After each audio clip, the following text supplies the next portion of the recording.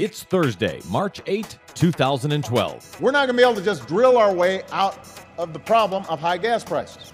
Anybody who tells you otherwise either doesn't know what they're talking about or they aren't telling you the truth. Obama fires back at Republicans over rising gas prices. The next time you hear a politician say he or she will bring down oil prices, understand it's complete BS. Right-wing hypocrisy on pain at the pump. Plus,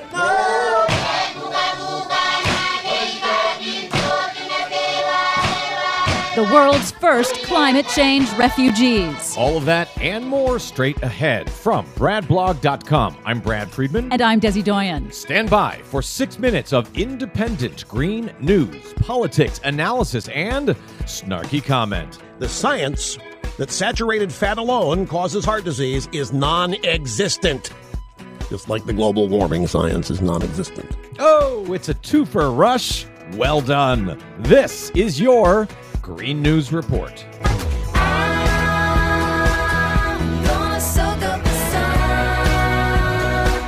Okay, Des, I was watching Fox News yesterday, and all the right-wingers there were saying that Germany and the rest of Europe were all cutting back on renewable energy, cutting back on solar and wind power because it has been such a failure over there. And it ain't true. Not true? Not true at all. Actually, renewable energy is going like gangbusters, especially in Germany, where it's providing up to 20% of Germany's electricity needs. What's actually happening in Germany is they are cutting back across the board for an austerity program, and they are cutting their solar subsidies. So they're cutting everything? Yes, they are. It'd be like saying that the Defense Department doesn't work because we're cutting back on defense spending. Or education doesn't work whenever we cut back on school spending. Yep.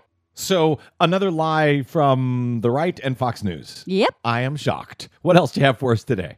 Here in the U.S., President Obama is firing back at Republican attempts to use high gas prices as a campaign cudgel. In a White House briefing this week, Obama mocked Fox News correspondent Ed Henry's suggestion that he actually wants higher gas prices. Ed, just from a political perspective, do you think the President of the United States going into re-election wants gas prices to go up higher? Is there anybody here who thinks that makes a lot of sense? As Media Matters shows, though, back in 2008, when oil prices were at an all-time record high, surprise, Republicans and Fox News were singing a different tune. No president has the power to increase or to lower gas prices. Those are market forces.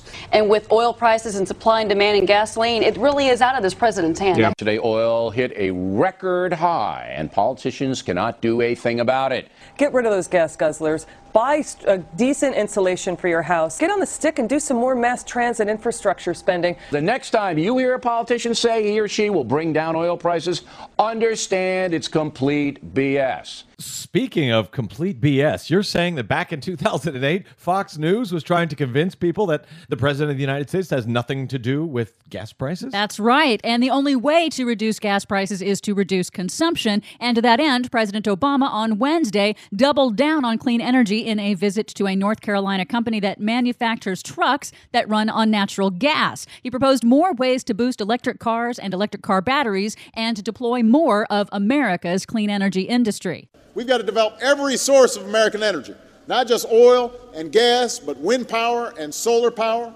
nuclear power, biofuels. We need to invest in the technology that will help us use less oil in our cars and our trucks.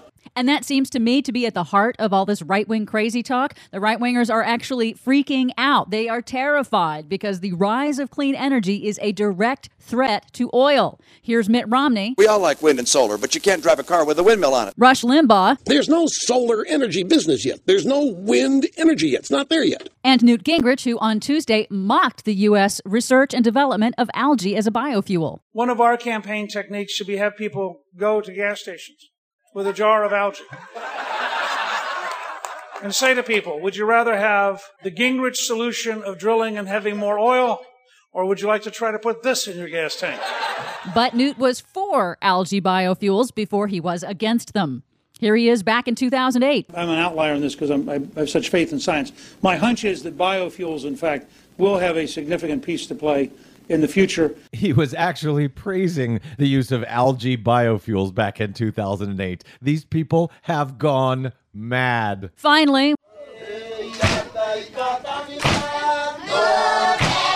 While Republicans fight to save America's oil addiction, on the other side of the world, the Pacific island nation of Kiribati has already lost the fight to save their land. They'll likely be the world's first climate change refugees due to rising sea levels. Several islands have already been lost, and the rest are projected to disappear beneath the waves in 30 to 40 years. So the Kiribati president has begun negotiations to relocate their 100,000 citizens to Fiji. They're going to relocate an entire country? Yes, they are.